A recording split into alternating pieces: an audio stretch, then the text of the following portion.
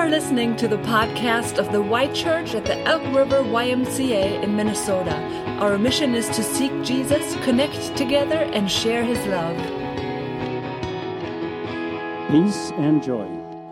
Therefore, since we have been justified through our faith, we have peace with God through our Lord Jesus Christ, through whom we have gained access by faith into this grace in which we now stand.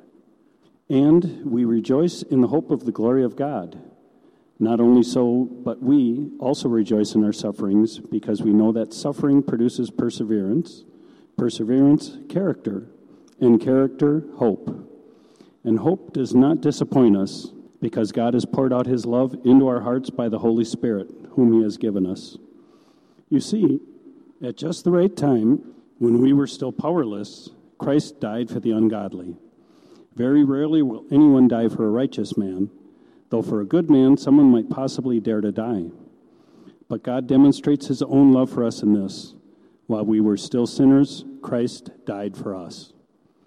Since we have now been justified by His blood, how much more shall we be saved from God's wrath through Him?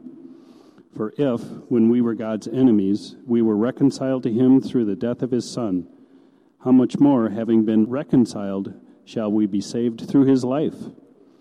Not only is this so, but we also rejoice in God through our Lord Jesus Christ, through whom we have now received reconciliation. Thank you, Greg. As Greg takes his seat, too, just want to point out that Greg and Donna has served us in a very special way this week. That congregational mailing, every one of those envelopes was stuffed, stamped, and sealed by these two. So we're very thankful for that. That's no small task, and they've cranked it out in record time because the pastor was a day late on getting the letter done.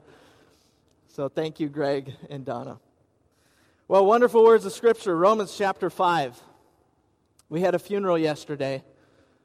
Frank and Annette, we laid their son Scott to rest. And as I was reading these words from Romans 5, I was reminded yesterday that this is what it all comes down to. Peace with God and the promise of glory. Your life can be fading away, your strength can be failing, and yet the sun can be coming up and spring can be on the horizon for those who trust in the Lord. And so I wonder how you're doing today. Does it feel like we're kind of caught between two seasons right now? What exactly is happening outside? It was less than a month ago and we were caught in sub-zero days, day after day, for I don't know how long. And then this week I saw a neighbor kid who was playing in the snow in shorts, a t-shirt, and flip-flops. And I thought, there's a true Minnesotan right there. But doesn't it feel like we're somewhere between seasons? In other ways, too, I mean, is the pandemic getting better?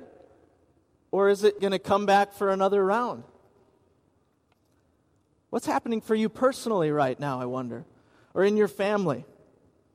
Do you know what it's like to be stuck between seasons? It's with those questions in mind that we pick up Scripture this morning, and we're going to see what the Lord has for us here in Romans 5. And similar to last week, I just have felt it impressed on my heart to pause and pray before we take up such weighty words of Scripture. So let's pause and pray together. Father in heaven, we come to you as little children. We are eager to learn, very much needing to learn, Lord. And yet we require so much help to do so.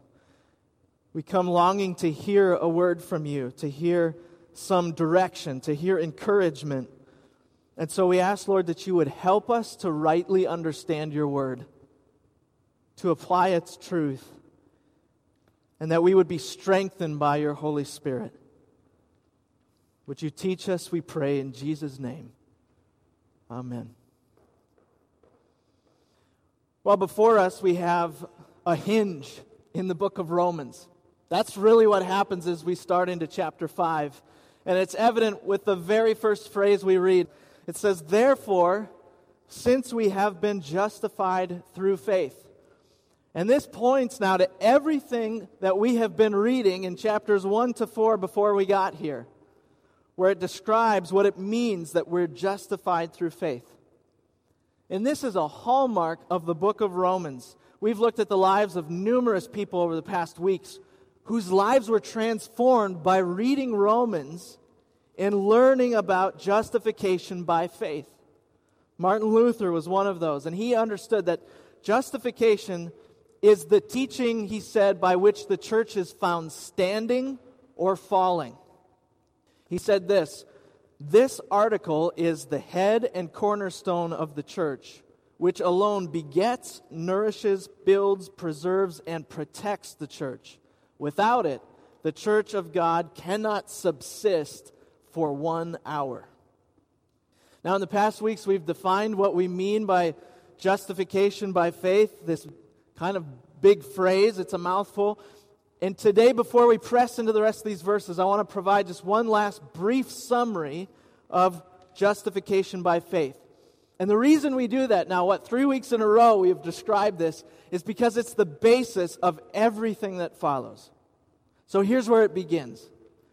It begins with the recognition that I am sinful before God. That's our starting place. And we know that sin might be out of vogue in American vocabulary and culture. It certainly is. But the evidence of it is all around us. Not just in the news, but also in our own hearts. We know that there are things that I have thought, said, and done from my earliest memories to this very day that have simply been wrong. Things that are selfish or immoral or that just miss the mark. That's what sin is. And who of us could say that we're without it? That we've lived the perfect 10. Romans 3:23 says, "For all have sinned and fallen short of the glory of God." That's our predicament. That's where we start. This is what we're stuck in. That we have rejected the truth of God and disobeyed Him and therefore incurred His wrath. Now again, we just recognize how countercultural, how uncommon is this kind of message. I'm not aware of any best-selling books out there that talk about God's wrath or the reality of sin. And yet, this is the truth of the matter. I am sinful and stand under God's wrath. And we've said in the past too that God's wrath needs to be understood apart maybe from human caricatures of wrath. You know, the violent outburst, something that's out of control. When we talk about God's wrath, it's His necessary response to anything that would oppose His goodness, His righteousness, His beauty. And so maybe the way to put it is it's like a righteous anger. A little bit like we might feel if we see an innocent person injured or harmed by another. That's what we're describing here. And the thing about God's wrath, as we read about it in Scripture, is that it can never be isolated or understood apart from God's love. So in the same breath that God cannot tolerate sin and we say we stand condemned, we also say He has been actively making a way for our forgiveness since before time began. Did you know that? 2 Timothy 1:9 says, "This grace was given us in Christ Jesus before the beginning of time." God knew. He knew that we would need rescuing, that we would need saving from sin, that we would need to be justified. And so then we come to this term, justification. For the Greco-Romans, Paul's writing in that context, they understood it right away because it was from their courtroom, from the famous courtrooms of the Greco-Roman world, where a judge would hear the case and then declare this word and declare someone righteous or justified. He would say, "I've heard the case and I'm declaring this one innocent of all charges." But how is our case made? Because we just said, well, we're guilty. We're standing in sin and we're condemned. The case gets made at the cross. This is where Jesus comes in. You see, we are guilty and the wages of sin is death, but Jesus comes to take our place. We just sang about it with John and the team. And so we're declared righteous. We're justified by placing our trust in Him and what He's done for us. That's justification by faith. It's receiving the gift of God's work done for us on the cross. A work that we don't deserve, that we don't earn. We can't try to buy it. We could never pay for it. It is a gift. That's why it's called grace, that you and I are justified by faith. So that's chapters 1 to 4. That's our little summary again this morning. And now starting in chapter 5, Paul is moving to the benefits of justification. Here's what follows because of it. Since we have been justified through faith, that once and for all act on the cross and my believing in it, here is what happens. And so here's what follows now are these implications of justification. And here's the first one. Therefore, since we've been justified through faith, number one, we have peace with God through our Lord Jesus Christ. Now, when we hear peace, my brain instantly goes to a feeling. It's the feeling of calmness, tranquility. It's the absence of stress or worry or anxiety. Even in a biblical sense, we read about this often. We cast our cares upon the Lord. In Philippians, it says that there's a peace that surpasses all understanding that God gives to us. And that's part of the equation here, but don't miss exactly what Paul is saying. He is saying we have peace with God. It is relational peace that he has in mind. And the issue at hand is my relationship with him. Because that's what you and I were created for, was relationship with the living God. But then sin gets into the picture. And it's like this big wedge that comes and drives me apart from God. And not just separating us, but it says that I am actively against him. Paul says later in our passage, while we were God's enemies. It's strong language, isn't it? And what justification does is it restores our relationship with God. And the big word for that, the Bible word for that, is reconciliation. And it comes up again at the end of the passage. If you look down to the tail end of verse 11, Jesus Christ, through whom we have now received, there it is, reconciliation. That's the first effect of being justified, that we have peace with God. And I want to be clear that it's not like it just levels things out again, like we're back in neutral territory where God can tolerate us. No, it's a complete reversal of where we've been. So maybe you're familiar with the prodigal son in the Gospel of Luke. And if you remember this story, here it is in brief. It's saying, I ran away from home, I squandered my father's wealth, but now he welcomes me back as his beloved child. And you remember what the prodigal is saying when he's coming back? He's saying, if I could just be a slave in my father's house, right? Neutral territory. If I could just get back and be a servant in his house, that would be good enough for me. And the dad says, no, are you kidding me? The father says, bring my robe, kill the fattened calf. We're going to have a party because I am welcoming home my son. That's what peace with God looks like for me and you. It is a total reversal. I went from an enemy at the gate to a child at the table. Paul says, we have gained access by faith into this grace in which we now stand. Kids, have you ever been at the corn pit at 101 Market? You know what the corn pit is? Maybe I should ask the adults too. Have you ever been to the corn pit? And you're standing knee-high in corn kernels. So many of them, you can tip backwards, and you can swim in them if you want to. We're standing in grace that is so plentiful. That is the picture in my mind. The first benefit of justification is being at peace with God. And now comes the second one where Paul says, and we boast. I'm going to just press pause right there. Because I don't know how you handle boasting in your home as you're raising your kids, but boasting is bad, isn't it? Don't we read about being humble in the Bible and not being arrogant, not bragging or prideful or boastful? Well, we do, and so we have to point out this is not what Paul's talking about here. There's a difference between boasting in human accomplishments and boasting in the gracious provision of God. You see the difference? This boasting here is about where we place our confidence, where we find our joy. In fact, other translations will say here, boasting is the literal translation, but others will say, and we celebrate, and we rejoice, trying to capture this meaning. F.F. Bruce said, peace and joy are the twin blessings of the gospel. I have twins. I have twin daughters. I highly recommend it. And this all the more so. Peace and joy are the twin blessings of the gospel.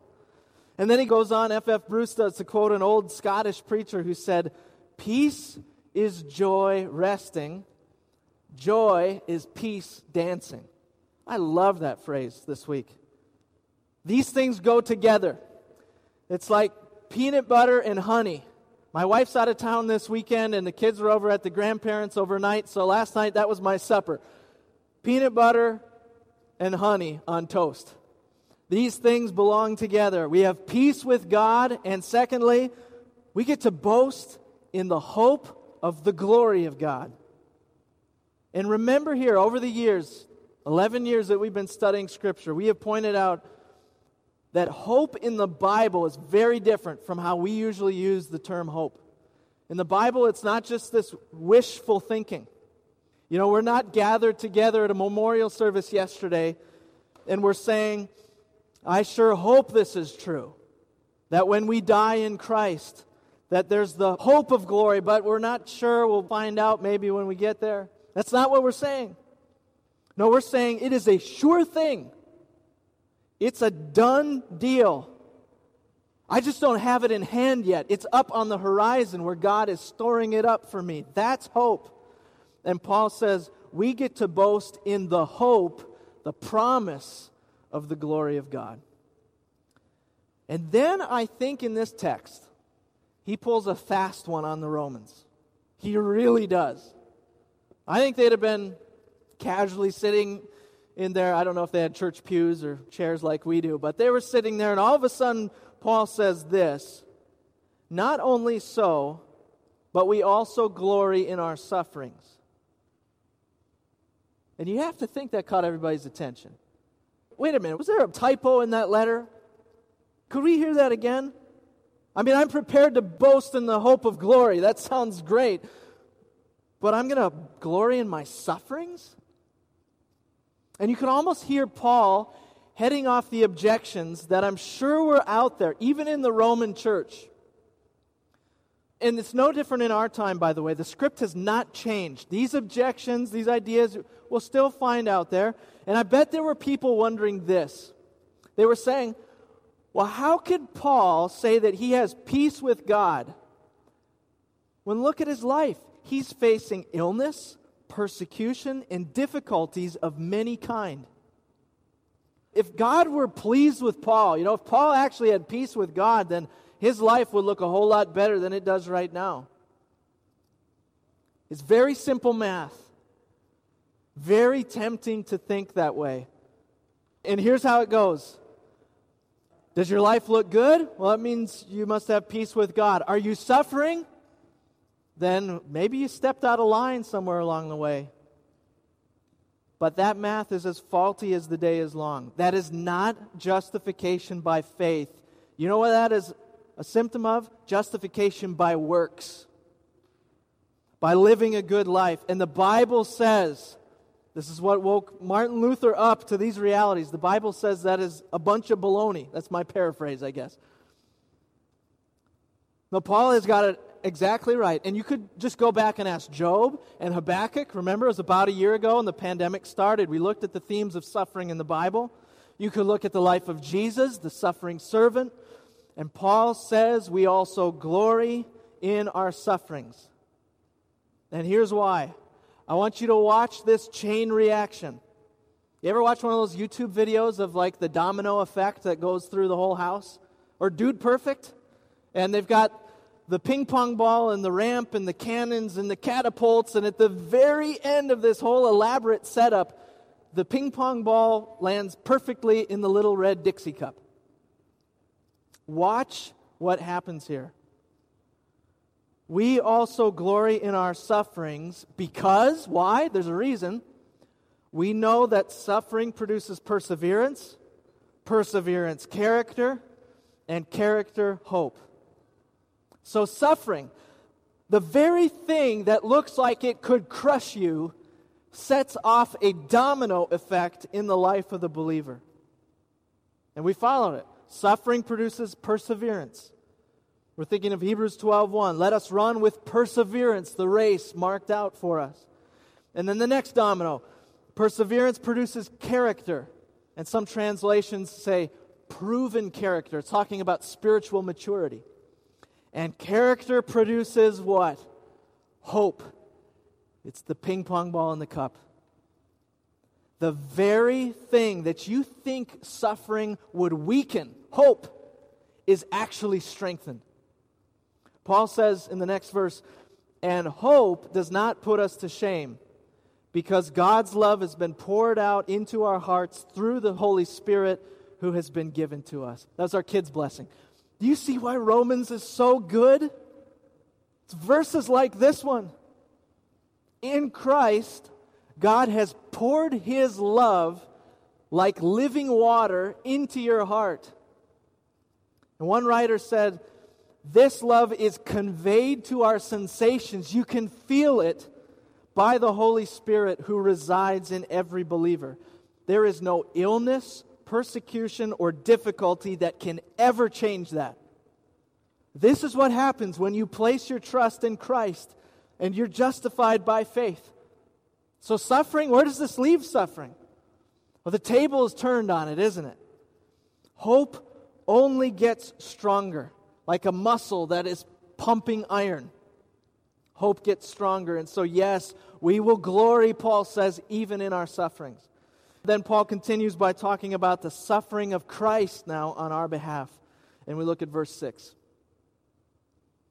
You see, at just the right time, when we were still powerless, Christ died for the ungodly. And this is such a good reminder for us. You know, it's not like God saw you giving it your best shot and He thought you were worth a chance. You know, that maybe things would turn out.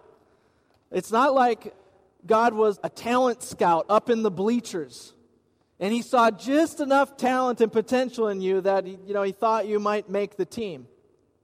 Or that God said, there's a good heart in that one, and if I just polish it off a little bit more, then it will turn out nicely. No, Christ died for us, it says, when we had nothing to give.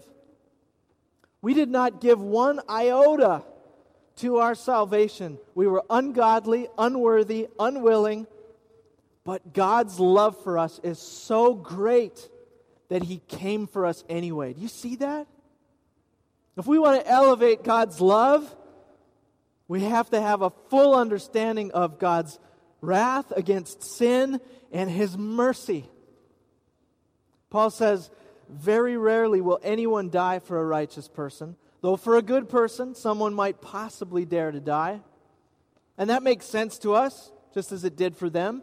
A parent would give their life to save their son or daughter. A soldier would give their life to defend their comrades on the battlefield. Those are noble examples of when someone would possibly give their life for another.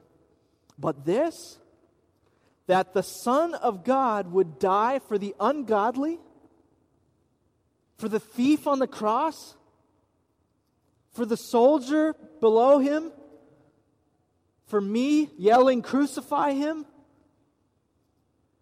One commentator said the notion that one would die for one's enemies would be foreign to those living in the Greco-Roman world. Is it any different in our world? Paul says in verse 8, but God demonstrates His own love for us in this. While we were still sinners, Christ died for us. God doesn't love us for anything He sees in us. He just loves us, period, at any cost, even the life of His Son. Well, these are the blessings of being justified by faith, that we have peace with God and the promise of glory, so that even when trouble strikes, the love of God in Christ for us stays true. Last week I quoted a song that we've sung in the past, and John, the ever-thoughtful worship leader, I tell you what, how he selects these songs every week. He decided to include it now for us to sing next. And it's a song that was originally an old hymn from England in the 19th century. And most of the hymn writers, that date to that era and that time and place, they were coming from the middle and upper class in England. So they were well off. They were coming from Christian families, sometimes like clergy families. They had good, reputable backgrounds, but not this guy. The guy that I'm going to tell you about, we're going to sing his song. Edward Mote grew up the son of a London bartender. In fact, his parents owned the pub. And here's how he described his Sunday mornings. He said, "My Sundays were spent in the streets. I didn't know a single thing about God until one day somebody told him about Jesus. He heard the gospel and that he could have peace with God and be set free and forgiven. And so Edward Mote, first one in his family, came to know Christ. And he grew up to be a cabinet maker. He was a tradesman. And it was one day when he was walking to work that he wrote these words. "My hope is built." Now remember, cabinet maker, keep that in mind. "My hope is built on nothing less than Jesus' blood and righteousness. I dare not trust the sweetest frame, but wholly trust in Jesus' name." And so, my brothers and sisters, I'm asking you this morning, is that your song? What have you built your hope on? What are you placing your trust in, no matter what season of life you might be in? May it be Jesus. May it be His blood, His righteousness, and His name. We're going to sing that song in a moment. And as we do, we're going to invite you to receive communion there at your tables. So we're still in our COVID mode, and so we're using these pop-top little containers. And it's a little bit different, but you know what? It's what's going on in here that is really the heart of the matter. And so I invite you, as we sing, don't rush to it, but just, with your table at the right time, receive this meal together. On a day when we have read so much about the cross and what happened there for you and I, what a blessing that now we get to taste and receive the grace of God in this meal. And so we remember that it was on the night that He was betrayed that our Lord Jesus took bread. And He broke it and gave it to His disciples to eat. And He said to them, "This is my body given for you. Do this in remembrance of me." After the meal, Jesus then took the cup. He gave thanks for it and gave it to His disciples to drink. And He said to them, "This cup is the new covenant in my blood, shed for you and for many for the forgiveness of sins."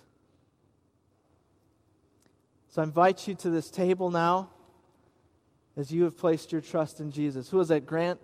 Just running? All right, we're running to the cross.